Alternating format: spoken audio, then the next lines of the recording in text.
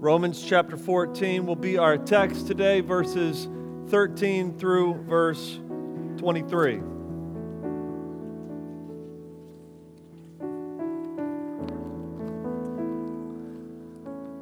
When you're there, say, "I got it."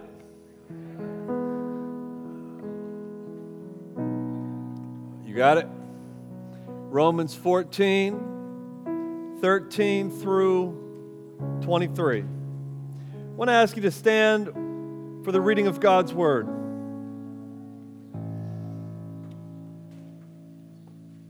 And it says this: "Therefore let us not pass judgment on one another any longer, but rather decide never to put a stumbling block or hindrance in the way of a brother. I know and am persuaded in the Lord Jesus that nothing is unclean in itself, but it is unclean for anyone who thinks it is unclean. For if your brother is grieved by what you eat, you are no longer walking in love.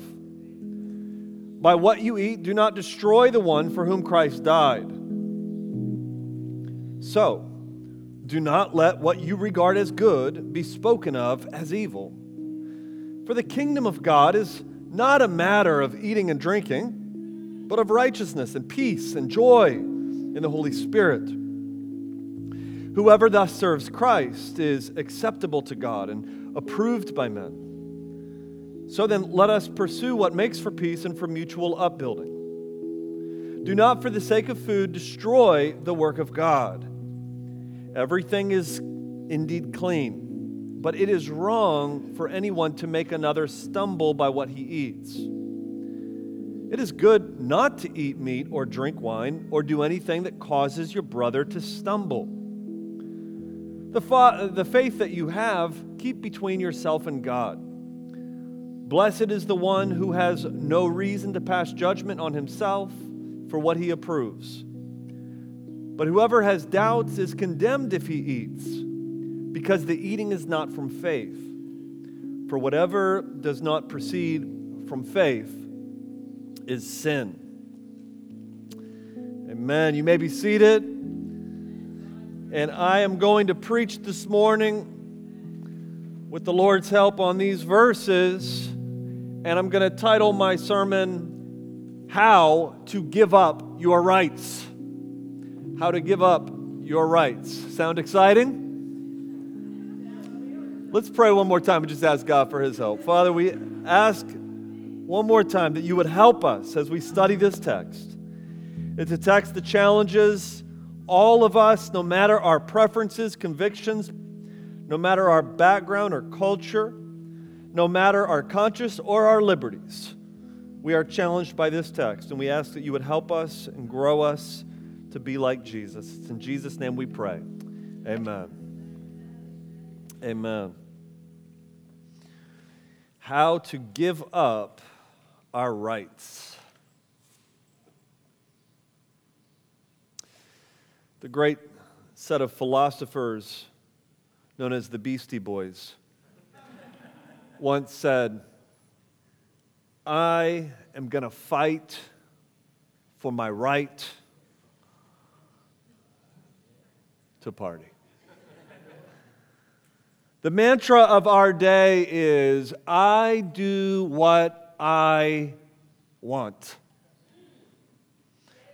The mantra of our day is, "Nobody can stop me."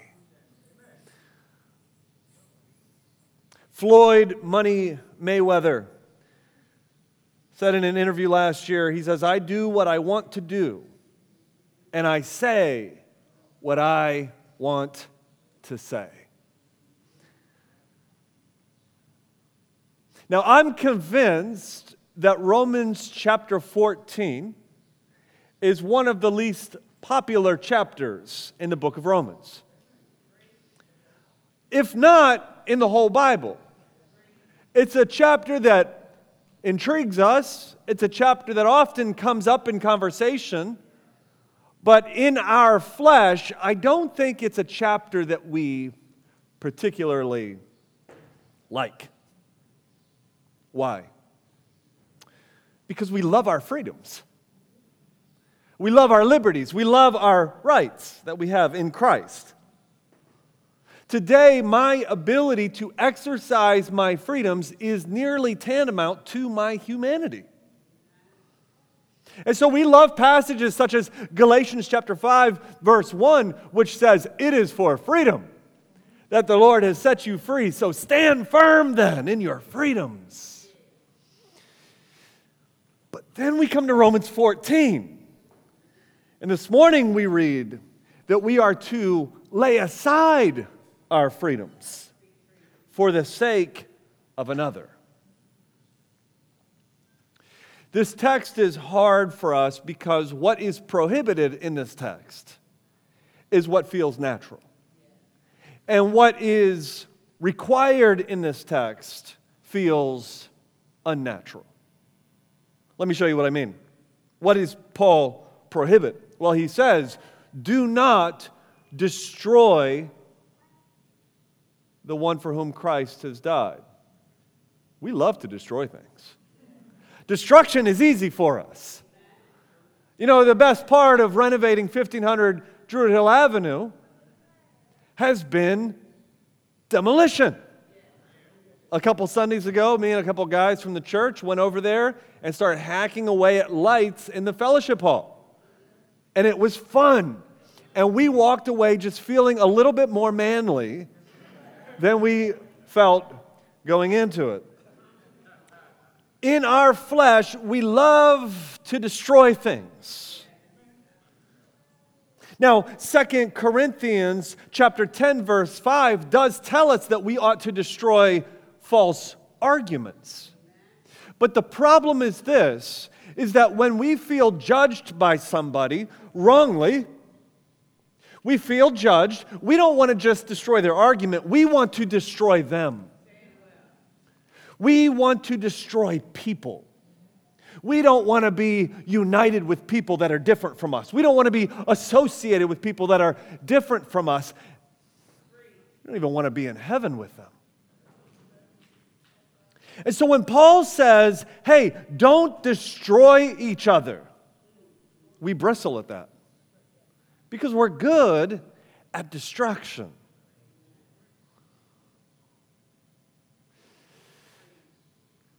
And then we read verse 19, what we are to do, what we're commanded to do. He says, so then let us pursue what makes for peace and mutual upbuilding. Why is this text hard? Well, it's because the one is easy and feels very natural, and it's something that we get excited about, destruction. But the other, well, that feels boring. What fun is there in pursuing peace? What fun is there in mutual upbuilding with people that I disagree with? One of these is natural for us. The other one requires grace.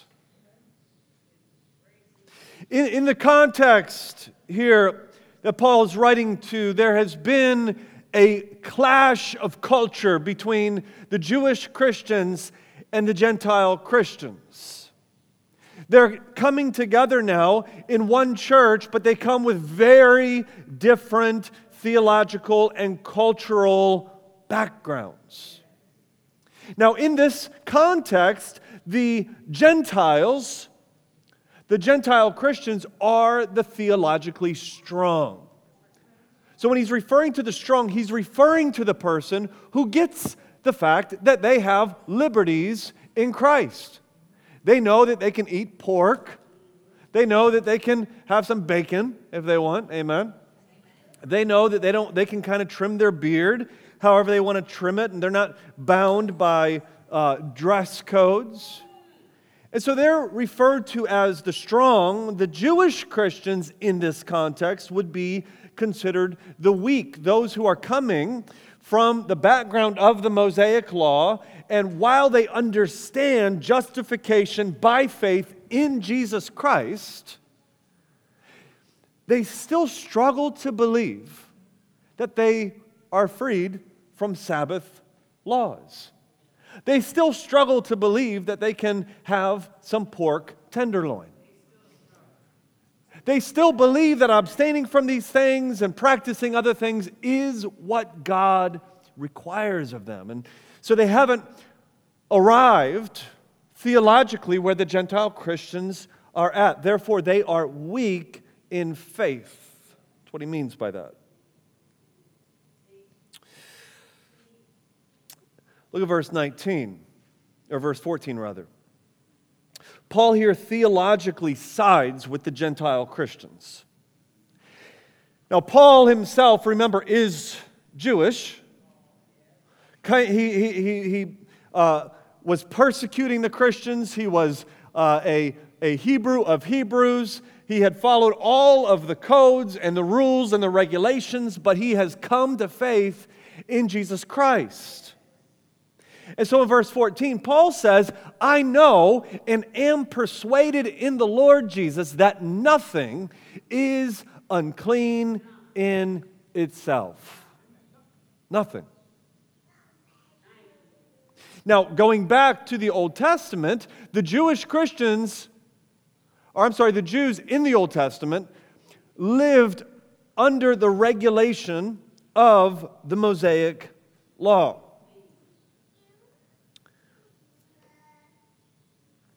All of their life was framed by rules and regulations that were set by God in the law that regulated all of their lives, rules and regulations which were designed to make them a peculiar people.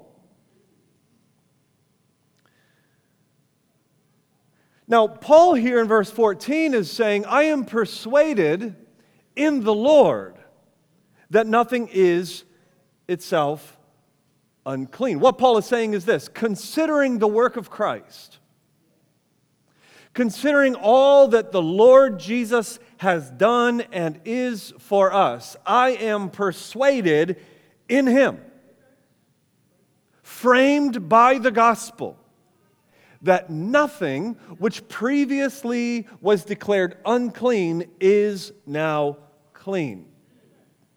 So Paul here is pointing us to Jesus, and he's saying, because of Christ, I'm persuaded that eating pork is not a sin.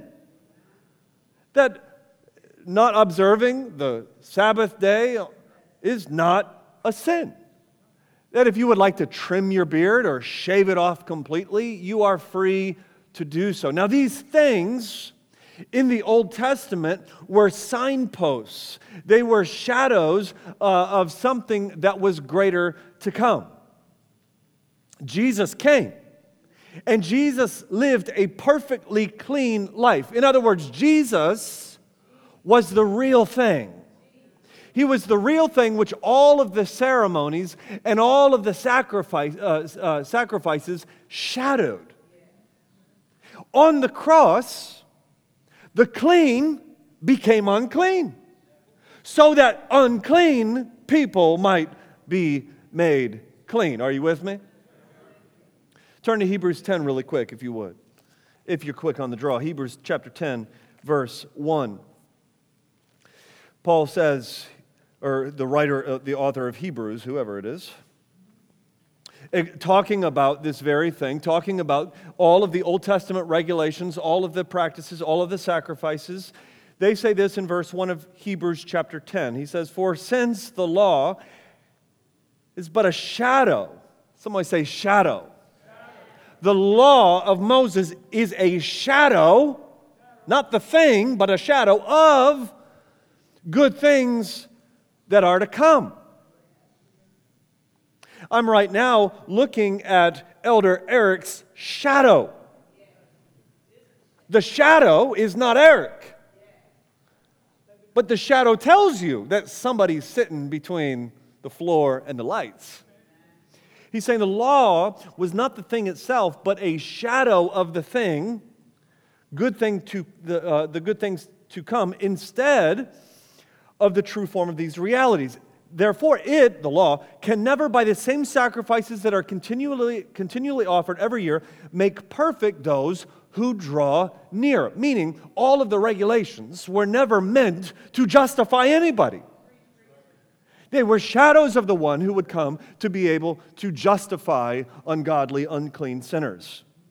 Skipping down to verse 9, he says that he, Jesus, comes and he does away with the first in order to establish the second, meaning he puts aside the first system in order to establish the second system. Verse 14, this is how he does it. For by a single offering, he has perfected for all time those who are being sanctified. Meaning Christ, in his death on the cross, accomplished everything that the law was pointing to. In Christ, the Mosaic law then, therefore, is fulfilled. And so what Paul is saying is that in the Lord Jesus Christ, I'm persuaded that if you want to bring bacon to the men's fellowship breakfast, you are free, and more than welcome to, bring some bacon. If you want to go bowling on the Sabbath, you can go bowling. If you want to shave your face, you can shave. If you want to practice various holidays, you're free to do so. And if you would like to abstain from holidays, you're free to do so. If you want to celebrate Juneteenth coming up right around the corner, and then you also want to light fireworks on the 4th of July, he's saying it's all available to you. There's nothing ceremonially or traditionally that is clean or unclean, because it all is fulfilled in Jesus Christ.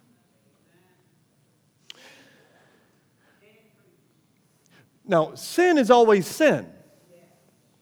All right, so don't get me wrong and don't get Paul wrong and begin to believe that Paul is saying that there is no such thing as sin anymore. Sin is always sin.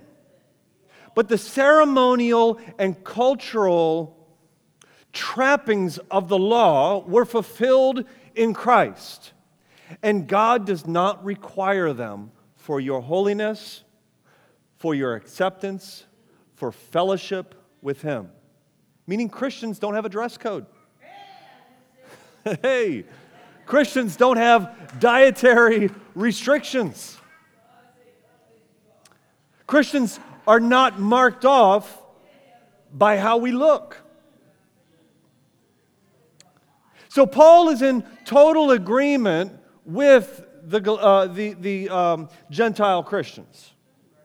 Now, in Galatians, Paul gets on to the Judaizers. In Galatians, it's kind of flipped. And in Galatians, Paul is rebuking those who are requiring Gentile Christians to become like Jews in order to enjoy table fellowship. The problem in Rome, I believe, is the opposite. What's happening in Rome is that the Gentile Christians who are liberated in these various ways are requiring Jewish Christians to become like them in order to enjoy table fellowship. Jewish Christians here still believe that all of these ceremonial traditions are required by God. So therefore, verse 14 continues. He says, everything is clean, but, he says, it is unclean for anyone who thinks it is unclean. Oh, somebody scratch your head and say, what does that mean? How can something be clean, but then become unclean if you think it is unclean? Well, verse 23 goes on to explain this. Look at verse 23. But whoever has doubts is condemned if he eats, because the eating is not from faith, for whatever does not proceed from faith is sin. Let's break this down here. Whoever doubts is condemned if he eats. Now, doubting and stumbling are two sides of the same coin. Consider Peter, when Peter saw Jesus walking on the water, and Peter says, hey, can I hop out and join you on the waters? And he jumps and he lands on the water, and for a moment he stands on the water with Jesus Christ. But then quickly he begins to sink. Jesus rescues Peter, and what does Jesus say to Peter? He says, Peter, why did you doubt? You see, doubting is not trusting in the sufficiency of Jesus Christ. And so doubting then leads us to falter. It leads us to stumble. Forcing, here's the key to understanding this, forcing a Jewish Christian to act against their conscience disconnects the behavior from belief. Meaning, if they doubt in their eating, if they believe that eating this piece of bacon is an act of rebellion against God, and they go forward with that, they are now sinning, not because of the action, but because of their heart. Anything done in rebellion to God, apart from faith, therefore, is sin. So if God says, hey, or if I believe, hey, God prohibits me from wearing a white button down, which is usually what you would think I would believe. God prohibits me from wearing a white button down, and I put it on. It would become an act of rebellion against God, not in the action itself, but in my heart. And now this would then open up Pandora's box of rebellion to the Jewish Christian. Let me give you an example of this. Suppose someone is coming from a background of alcoholism. For them, when they were young, teenager, alcohol was purely associated with drunken parties. In their 20s, they partied and they drank like a fish, and their drinking led them to sinful activities every single time. In their mid-20s, this individual became a Christian and joined a church, and for the next 2 decades was part of a church community which told them that all drinking, even a sip of beer or a sip of wine, all drinking is a sin. Now, 2 decades later, they attend a new church. And at this new church, this church is filled with Christians who know their freedom in Christ. This church is filled with Christians who know that you can have a beer with your bratwurst, and it's not a sin. And many Christians in this church enjoy their freedoms. This man coming to this church, being the weaker, Paul is saying, if we require this man to become like us, in order to enjoy table fellowship, we are causing him to sin. Why? Because for him, it would be an act of rebellion to take a drink in this current state, in his current understanding, with his current heart. And Paul is saying you're putting his soul then, into great danger. Why? Not because of the deed itself, but because of what the deed would mean for his life. It would be for him an act of rebellion and would open up opportunities for continual rebellion against God. So, therefore, in verse 20 and verse 21, he says, don't then do anything that would cause somebody to stumble. Now, this is getting to the heart of Paul's message on unity.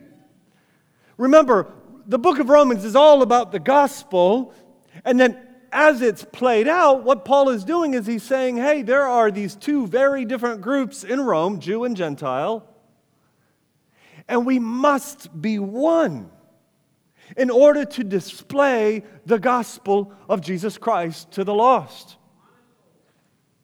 Paul wants there to be unity and peace in the church.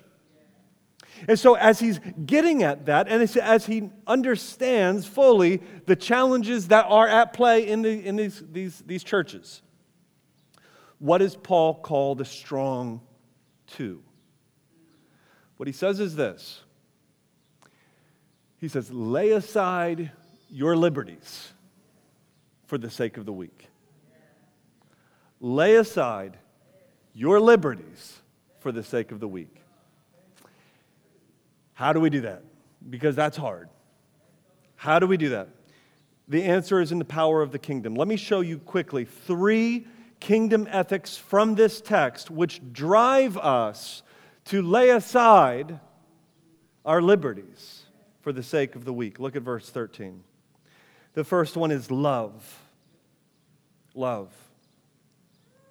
Verse 13, he says, therefore, remember verses 1 through 12. Therefore, instead of judging those who don't follow your extra-biblical rules and despising those who are not as strong in their theology on these things as you are, therefore, let us not pass judgment on one another any longer, but rather decide never to put a stumbling block or a hindrance in the way of a brother. A young believer once asked me, he said, why don't Christians have a uniform? Like, I think more people would be drawn to Christianity if we all dressed a certain way and kind of were distinct. Like, you look at the Muslims, they got a uniform. They wear a certain robe, and the Jews have a uniform. Like, why don't the Christians have a uniform? Well, it's because we are not marked off by our looks, but we're marked off by our love. That's what makes us distinct in the world. So why pursue unity instead of judgment? Why should I lay aside my privileges for the sake of the weak? Verse 15 gives us the basis for verse 13. So if you're looking at this, the structure of this text, verse 13, verse 13 makes the statement, therefore, let us not pass judgment on one another. Verse 14 is a little bit of a parenthesis saying, hey, I get it, I agree with you, nothing is unclean. Verse 15 then begins with a 4 grounding verse 13. Are you with me on that? So this is why we ought not pass judgment, but rather decide to not put a stumbling block in front of somebody. Here's the reason. 4, if your brother is grieved by what you eat, you no longer walk in love. That's the reason. Somebody say, I want to walk in love. All right, therefore, if we want to walk in love, look at verse 15. It continues, second half. You're no longer walking in love. By what you eat, do not destroy the one for whom Christ died. What you eat, he's saying, or what you drink, has the potential of confusing the weaker brother, which could lead them to an act of heart rebellion, thus destroying those for whom Christ died and leaving them ashamed before God. What displays a Christian, then, is not the embrace of our liberties, but rather it's the embodiment of love. What does Jesus say in John chapter 13, verse 35? He says, by this you will know, by this they will know, rather, that you are my disciples. By this, by what? They will know that you are my disciples. By what? Because you eat pork. Because you drink wine. By this, they will know that you're my disciples, because you observe the Sabbath. Because you wear regular clothes, and you're not prone toward any kind of dress code. By this, they will know, because you smoke a cigar, or because you eat a donut, or because you allow your kids to go trick-or-treating. Are these the things that show the world who we are? that we are indeed the disciples of Jesus Christ. No. He says that you love one another. By this you will know. By this they will know that you are my disciples, that you love one another. Meaning, church, when we are in endless debates about these kinds of issues, drawing lines between ourselves, gossiping among ourselves, destroying one another in trying to prove a point, what he's saying is that we are not operating in love. If I have the right, if I have the liberty, say, and the money to buy something really nice, which I don't, but if I did, and if I knew that ownership of that thing would cause a weaker brother that I'm working with to stumble into greed, to misunderstand things, and then be tempted toward a similar kind of purchase, which would be an act of heart rebellion for him, then perhaps I ought not to buy that thing. If I have the right to drink wine, and a weaker brother is prone to idolizing wine, then perhaps I don't drink wine in front of my brother. If I am free to embrace various cultural traditions, but those very cultural traditions could cause for sinning in another individual, then I ought to abstain. In the trenches of Christian life, like there are hundreds and hundreds of applications of this. I'm almost tempted to not give any application, because that's kind of what Paul does. He leaves it so open-ended because the application is like in the minutia of how we love each other. It's in the weeds of how we relate to each other. We love. That's the framework for what it means to be a Christian. And that's what he leaves us. Act in love. The second is this, it's peace, the second kingdom ethic, which drive us to lay aside our liberties out of love for others, is a pursuit of peace, not war. Look at verse 16 as he continues. Verse 16, he says, "So do not let what you regard as good be spoken of as evil. For the kingdom of God is not a matter of eating and drinking, but of righteousness and peace and joy in the Holy Spirit. Whoever thus serves Christ is acceptable to God and approved by men." Don't let what you regard as good be spoken of as evil. What he's saying is don't allow something that God has called good, such as bacon, all right? Good example. Amen. Taking something that is good, don't allow it to be spoken of as evil, meaning don't allow it to become something that is a stumbling block. Don't allow it to become something that is a problem. If pork is good, and within the our Christian liberty to eat it, he's saying don't make pork a thing of contention.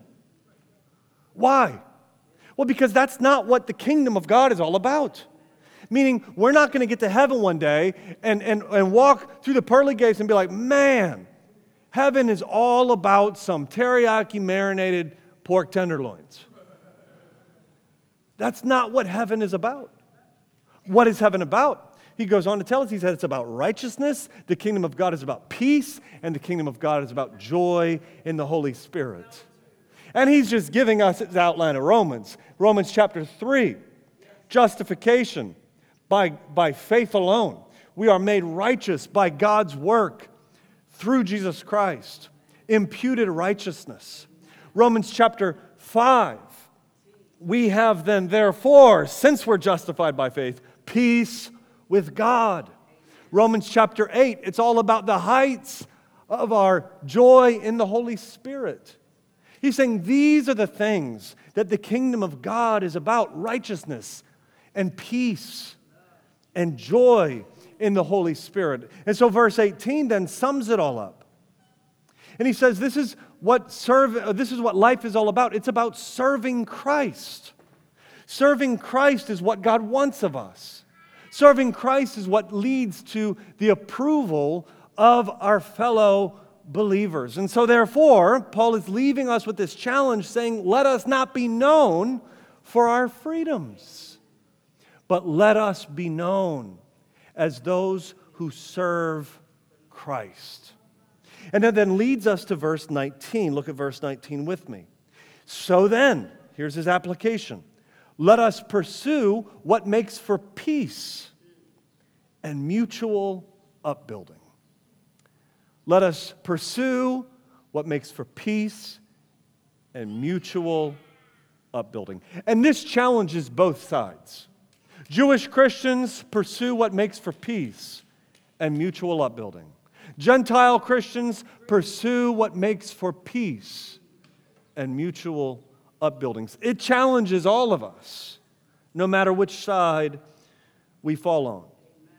Look, I have never known a church to split because everybody was pursuing peace. But I have known of churches who split over music styles. I've known of churches who split over Bible translations. I recently read of a church that split over whether or not it was appropriate to clap after baptisms. Kent Hughes said this on this text. Kent Hughes said, the easy solution to this problem in Romans would have been for Paul to say, hey, form two churches. The church of the carnivores and the church of the vegetarians. But Paul, fortunately, was committed to the nobler, though far more difficult, solution. And that is, instead of dividing, to pursue peace and mutual upbuilding. Paul is saying, if we are driven by the kingdom of God and by the values of the kingdom of God, then therefore we are united in love, and thus we must pursue peace. Why is this hard for us? Two reasons. Number one, it's because we want to win. Like, I love winning arguments until I win the argument and realize I've now got a broken relationship. Amen. In our flesh, we love to win. And let me just remind you that in Christ, you've already conquered. You see, gospel people no longer need to win because we are victors in Christ. Christ, through his death, burial, and resurrection, has conquered sin and death. And you are a victor, and so is your brother. Amen. A second reason this is hard for us is because we want to be justified. If and when you feel judged wrongly for embracing the liberties that you have in Jesus Christ, you want to justify yourself. But saints, we are justified in Christ. Yet again, the gospel frees us to be able to live with people who wrongly judge us, knowing that we have a cosmic 2 thumbs up in Jesus Christ. Is God's approval of you not enough? So in other words, to sum this up, you don't need to eat pork in order to be right with God. That's not what it's about. What it's about is love and peace for the weaker. And that leads us to the third kingdom value, and that is sacrifice. Amen. Sacrifice. Look at verse 20. Amen. He says, do not for the sake of food destroy the work of God. Everything is indeed clean, but it is wrong for anyone to make another stumble by what he eats. Meaning you are free to enjoy what God permits. But we are not free to cause another to stumble. To stumble is to falter in their pathway of following Jesus Christ. And if me exercising my freedoms could lead my weaker brother toward greed or sensuality or back into drugs and alcohol or into some form of idolatry, then I ought to not, for the sake of food, destroy the work of God. So when is it right then to not eat meat or drink wine? Verse 21 tells us. He says, it is not good to eat meat or drink wine or do anything that causes your brother to stumble. So that's when you ought to refrain. Notice he doesn't stop with, it is not good to eat meat or drink wine, period. But he qualifies this statement. In order, doing anything that would cause your brother to stumble. Verse 22, the very next verse, is often misunderstood. He says, the faith that you have then, keep between yourself and God. Blessed is the one who has no reason to pass judgment on himself for what he approves. It's often misunderstood in this way. Often I've heard people quote this verse and to misinterpret it to mean, hey, you don't like what I'm doing? Keep that between you and God. You know, you think premarital sex is wrong, and I think it's okay. Keep your faith between you and God. Don't ever address any sin issue in my life. That's not what he's saying. That's not what he's saying. I've heard people even apply this so far as to say, hey, don't even share the gospel with people. Just let it be a very personal faith between you and God and let other people kind of find their own path. That's not what he's saying. Faith in verse 22 is connected with his definition of faith in verse 1. And in verse 1, he's using faith as a nickname for the ability to eat or drink to the glory of God. Meaning it's this certain measure of faith, a measure of understanding in Jesus Christ that they're able to participate in these liberties in Christ to the glory of God. And Paul goes on to say that that is good. Look what he says. He says, blessed is the one who has no reason to pass judgment on himself for what he approves. You're blessed if you have this measure of faith. But we don't eat or drink as a way to merely advertise our authorization from God. We are to sacrifice and give up our freedoms for the sake of another. And this does chafe at our flesh, doesn't it? Because the strong want to despise those that are weak, and the weak want to judge those that are strong. And both camps want to destroy one another. But we are called, instead of to a life of destruction and lines and gossip and separation, we're called to love and peace. And in order to arrive there, to lay aside our liberties for the sake of another. If I could close with a parable that I'm going to borrow and tweak from an author. There's a ship with a whole bunch of sailors who were very different from each other, yet they were all the same. They were the same in this way. The captain of this ship had rescued each one of these sailors from the icy waters, from their various shipwrecks. Was that just my ears, or was that yours as well? Okay. Yeah, that's right. Men from all different backgrounds, men from different countries, men from opposing navies were rescued by this captain and all brought into this ship. And if you looked at all of the sailors on the ship, you would have been confused because there were some men who still wore their previous Navy uniforms. And they promoted a very rigid kind of discipline. And they embraced all of their traditions and their cultures, while other men wore regular clothing.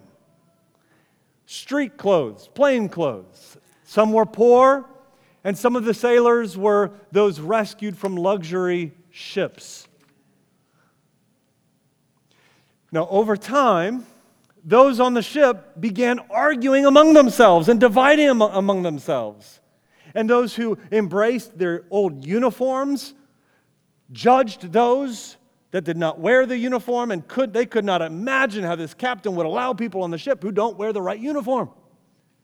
And those who did not wear the uniform, they despised those who thought that they still had to wear a uniform on this rescue ship. And they were about to throw each other overboard until the captain called a big meeting and he said, all right, we got to bring it together. And he says, we must, for the sake of one another, pursue love and peace. Why? Do you realize what I have sacrificed to rescue you? You see, look, as we look to Christ, what we see is the embodiment of all of this. Like, do you realize how much Jesus laid aside for the sake of your soul? No one had more freedoms than Christ. It was his right to be equal with God. Yet he did not consider equality something to be grasped. It was his right to be arrayed in luxury. Yet he emptied himself. It was his right to be served. Yet he took on the form of a servant. It was his right to have a reputation. Yet he made himself of no reputation. It was his right to be praised. Yet he humbled himself. It was his right to live. Yet he humbled himself even to the point of death. And that is death on the cross. See his humility. See his love. See his pursuit of our peace with God. And see his sacrifice. And friends, you then sacrifice so that the weaker might love Christ. Therefore, God highly exalted him, bestowed on him the name that is above every name, that at the name of Jesus, every knee should bow, in heaven and on earth and under the earth, and every tongue confess that Jesus Christ is Lord, to the glory of God the Father. Amen. Father, we thank you that Jesus sacrificed for us. Lord, let us live in the wonder and the beauty and the light and the glory of that sacrifice. And God, as we see Christ and as we want our weaker brothers to see Christ, I pray that we would be willing to sacrifice and to lay aside our liberties and never do anything that would cause somebody to stumble, so that they might see Christ, love Christ. God, we thank you for dying for the weak. We thank you for dying for the strong. May we keep our eyes focused on you, our captain. May we have unity. It's in Jesus' name we pray. Amen.